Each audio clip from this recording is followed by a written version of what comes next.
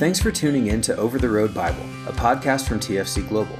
I'm your host, John Coupel, and I'm TFC Global's Denver area chaplain.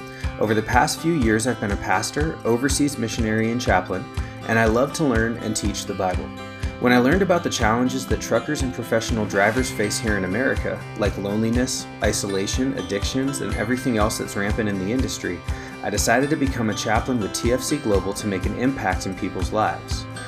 This podcast is for anyone who wants to listen, but I'm making it with professional drivers in mind. In our time together each week, we'll read and study the Bible in a short form that can be listened to on the road or on a break at a truck stop.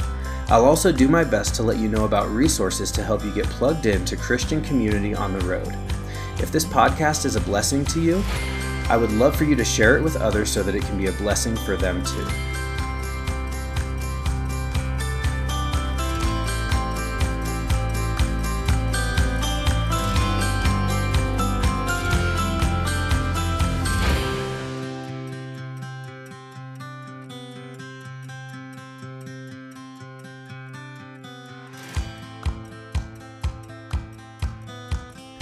Welcome back to our study through the Gospel of John. We've covered a lot of ground at this point, and we left off last time halfway through John chapter 5. We saw the third sign in John's Gospel, the healing at the pool of Bethsaida, which in Hebrew would translate to house of mercy, and we talked about that in the last episode. We saw that rather than believe in Jesus, the man who Jesus healed went to the Pharisees to rat out Jesus for healing on the Sabbath. We also saw the response of the Pharisees to the message of Jesus. They were seeking to kill him because his signs were showing that he was equal to the Father. What we're going to read today in the second half of chapter 5 is one big chunk of red letters, meaning that this is only Jesus talking, and it's in response to the Pharisees who are thinking of killing Jesus. If you remember the end of the last podcast, we looked at how John is sort of going out of order in this section. We never saw the Pharisees say anything to Jesus or ask him any questions, only that they were persecuting him for healing on the Sabbath and making himself equal to the Father.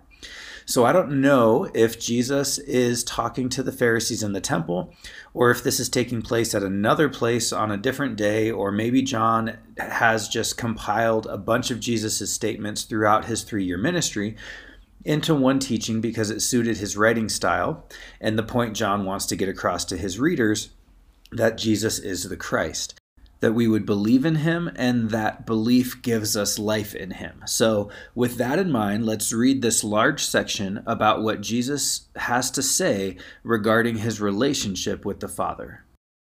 This was why the Jews were seeking all the more to kill him, because not only was he breaking the Sabbath, but he was even calling God his own Father, making himself equal with God.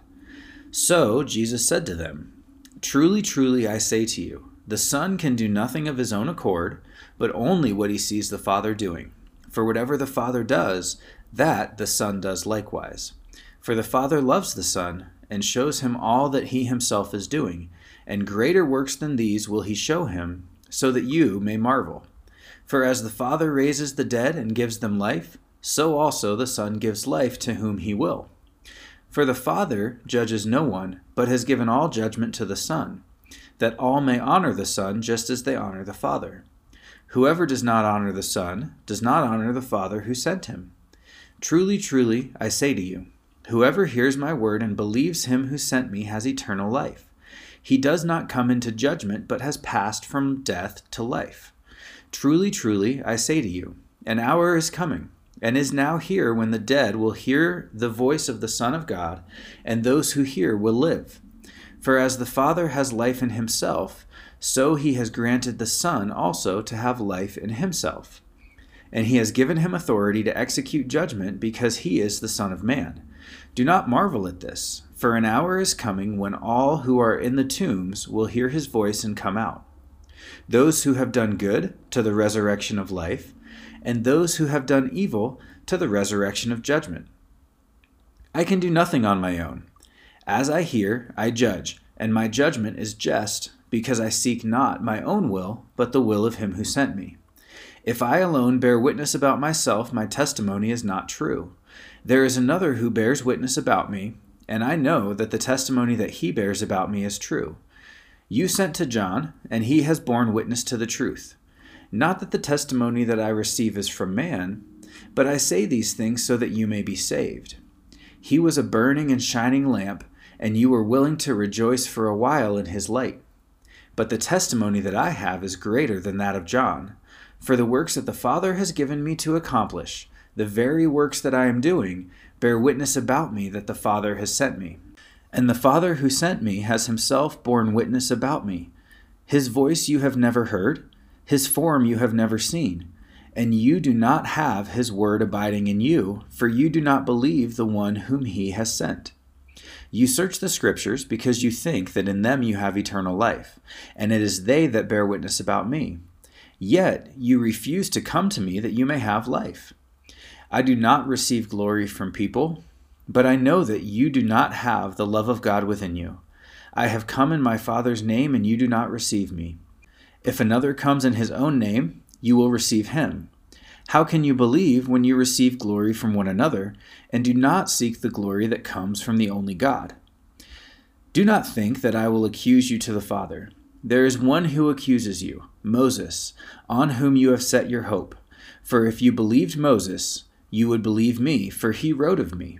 But if you do not believe his writings, how will you believe my words?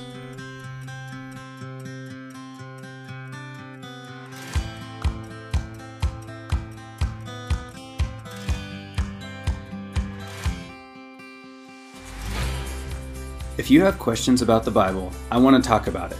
Email me at jonathanc@tfcglobal.org with your name, where you're from, and your concise yet thorough question, and I'd love to talk about it on the podcast. That's JONATHANC@tfcglobal.org.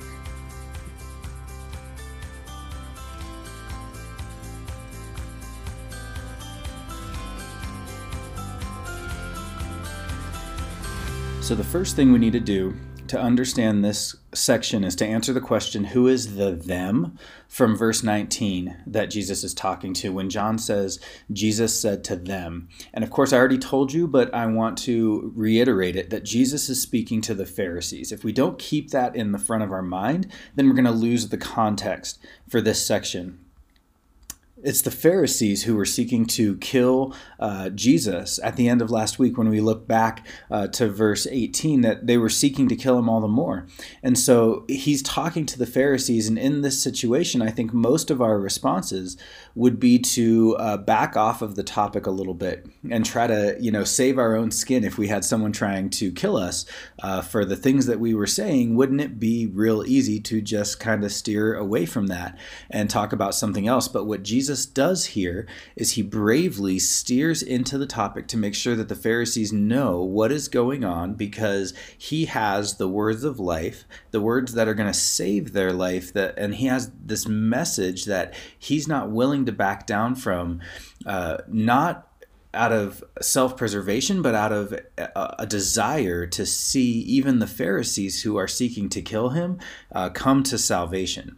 And so, referring to the man that he healed at the pool of Bethsaida on the Sabbath, the events that started this whole confrontation between Jesus and the Pharisees, Jesus says to them, "You will see greater works than these." Jesus says that he's only doing the things that he's already seen the Father do. And of course, the Pharisees, who are more familiar with the Old Testament than most Jews in Israel, and certainly more familiar with the Old Testament than we are today, they would have on their mind all the miraculous healing done by the prophets like Elijah and Elisha throughout the Old Testament. So they're not confused. They're hearing loud and clear the message that Jesus is saying, that he is the same God of Israel in the Old Testament. He's equal to the Father, and he's the Messiah. And he pushes this message even further when he goes on. He says that the Father has given him the ability to raise the dead, and that the Father has given all the authority for judgment to him, so that just as people honor the Father in worship, they would honor the Son. This would have been especially offensive to the Pharisees, who bore the authority for religious judgment in Israel. If this was happening in the temple, I picture the Pharisees looking at Jesus in shock, as he's basically claiming that all the people who worship God in that place are actually worshiping him. Then in verse 24, he ties together the concepts of judgment and resurrection that he's been talking about by saying that anyone who hears his words and believes in him has eternal life and passes from death into life. Later on in verse 25, Jesus says the hour is coming and is now here when the dead will hear the voice of the Son of God, referring to himself, and anyone who hears will live. Now, Paul, as he's writing letters to the early churches, is going to pick up on this idea, and he's writing to churches spread around the world. He writes to the church in Ephesus, which is part of modern-day Turkey. He says, "And you were dead in the trespasses and sins in which you once walked." And then he goes on to say, "And even when we were dead in our trespasses, God made us alive together with Christ." So if you want to look for those verses, you can find them in the first half of Ephesians chapter 2. And then Paul also writes to the church in Rome.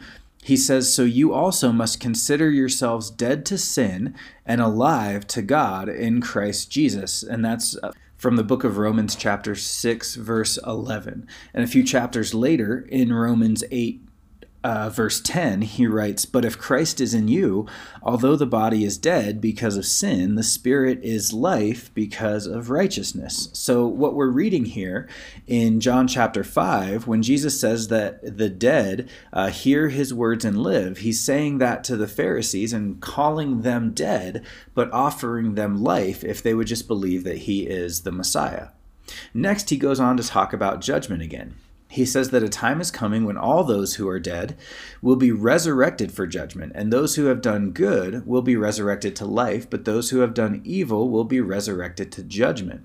When John, and this is the same John who wrote this gospel, had been exiled by the religious leaders to the island of Patmos after Jesus' death and resurrection, he had this vision of the end times. He saw a glimpse of what this judgment would look like, and he called it the white throne judgment. And this is what he wrote about it. He said, "Then I saw a great white throne, and him who was seated on it. From his presence earth and sky fled away, and no place was found for them. And I saw the dead, great and small, standing before the throne, and books were opened. Then another book was opened, which is the book of life, and the dead were judged by what was written in the books according to what they had done. And the sea gave up the dead who were in it. Death and Hades gave up the dead who were in them, and they were judged, each one of them according to what they had done. Then death and Hades were thrown into the lake of fire. This is the second death, the lake of fire. And if anyone's name was not found written in the book of life, he was thrown into the lake of fire." In the next chapter of Revelation, when he's writing about the new creation that God will make after the tribulation period of the end times, he writes, "But nothing unclean will ever enter it," speaking of the new creation, "or anyone who does what is detestable or false, but only those who are written in the Lamb's book of life." So we're getting that contrast. Those who are not written in the Lamb's book of life, their destination is the lake of fire, and those who are written in the Lamb's book of life, their destination is to dwell with God in the new creation. And he's talking about this resurrection to judgment that Jesus is referring to back in John 5. And it's based on whether or not a person's name is written in the Lamb's book of life. That's Jesus' message to the Pharisees here in John 5, and it seems to me like he's really trying to convince them to reconsider their position before it takes them somewhere they don't want to be.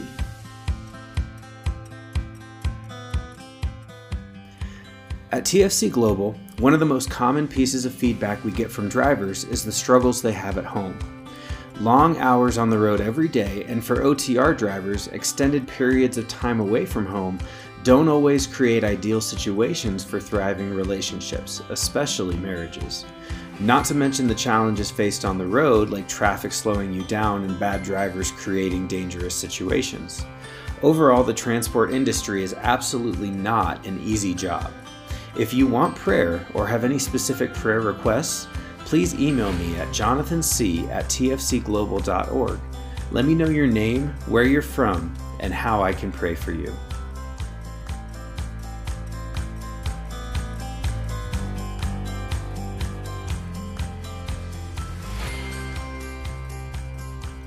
You can really break down Jesus' message to the Pharisees here into two parts, which is what the ESV has nicely done for us. The first part was about resurrection, judgment, and eternal life, and we just talked about that. The next part is all about testimony. So there was this law in Judaism, which comes from the Torah, that a person giving a testimony, such as in a trial, like we would call it a modern day courtroom, back then it happened in a public square, someone giving a testimony in that setting would not be believed unless there were 2 or 3 corroborating witnesses to their account. So Jesus says that he is not just making claims about himself with no one to back them up, but he's going to list his 2 witnesses so that we can believe his testimony. His first witness, he says it's John, and he's talking about John the Baptist. He says that the Pharisees sent to him, which we saw in earlier chapters. They had heard John's message, and it was true. And he calls John a burning, shining lamp, which makes me think of chapter 1 of this gospel that we're reading, where John called Jesus the light that went into the world. So John the Baptist is like a smaller version of that light that John the gospel writer used to describe Jesus in chapter 1. Then in verse 36, Jesus presents his second witness to the Pharisees, and he says that it's the works that he has been doing and indeed is currently doing. And so for him to reference his works as a testimony of his identity as the Messiah should not be a surprise for us, because we've been reading the Gospel of John this whole time, keeping in mind that John is writing about the works of Jesus, which he calls signs, and he's using them to provide evidence of his identity as the Messiah. So Jesus says that his works, his signs, to use John's terminology, bear witness about who he is. They are the demonstration of his messiahship. So having referenced his 2 witnesses, John the Baptist and his own works, he goes on to say to the Pharisees, "You search the scriptures because you think you'll find eternal life in them." But what they would have found if they were really searching was that the Old Testament bears witness about Jesus, and they could find life in him if they actually understood what their Bible was really telling him. But Jesus says, "Yet you refuse to come to me." Finally, the last thing he tells the Pharisees in this long lesson is that they haven't rejected him, they've actually rejected Moses. Now, this would be an incredible insult to the Pharisees, who took pride in their own ability to keep the law. But what Jesus says, and what I hope I've shown you reasonably well over the course of our study together, is that the Torah, which is those first 5 books of the Bible, they are really about Jesus. They're pointing forward to this future Messiah, and that all those prophecies are fulfilled in the life of Jesus. So when the Pharisees reject Jesus as the Messiah, they're really rejecting the message from Moses thousands of years before, the message that they pride themselves on keeping and being the teachers of in the nation of Israel. The law was the way that God he created it in order to restore the relationship between himself and humanity that was broken by sin. And so Jesus fulfills that law and becomes the means by which our relationship with God is restored and we can dwell together with him.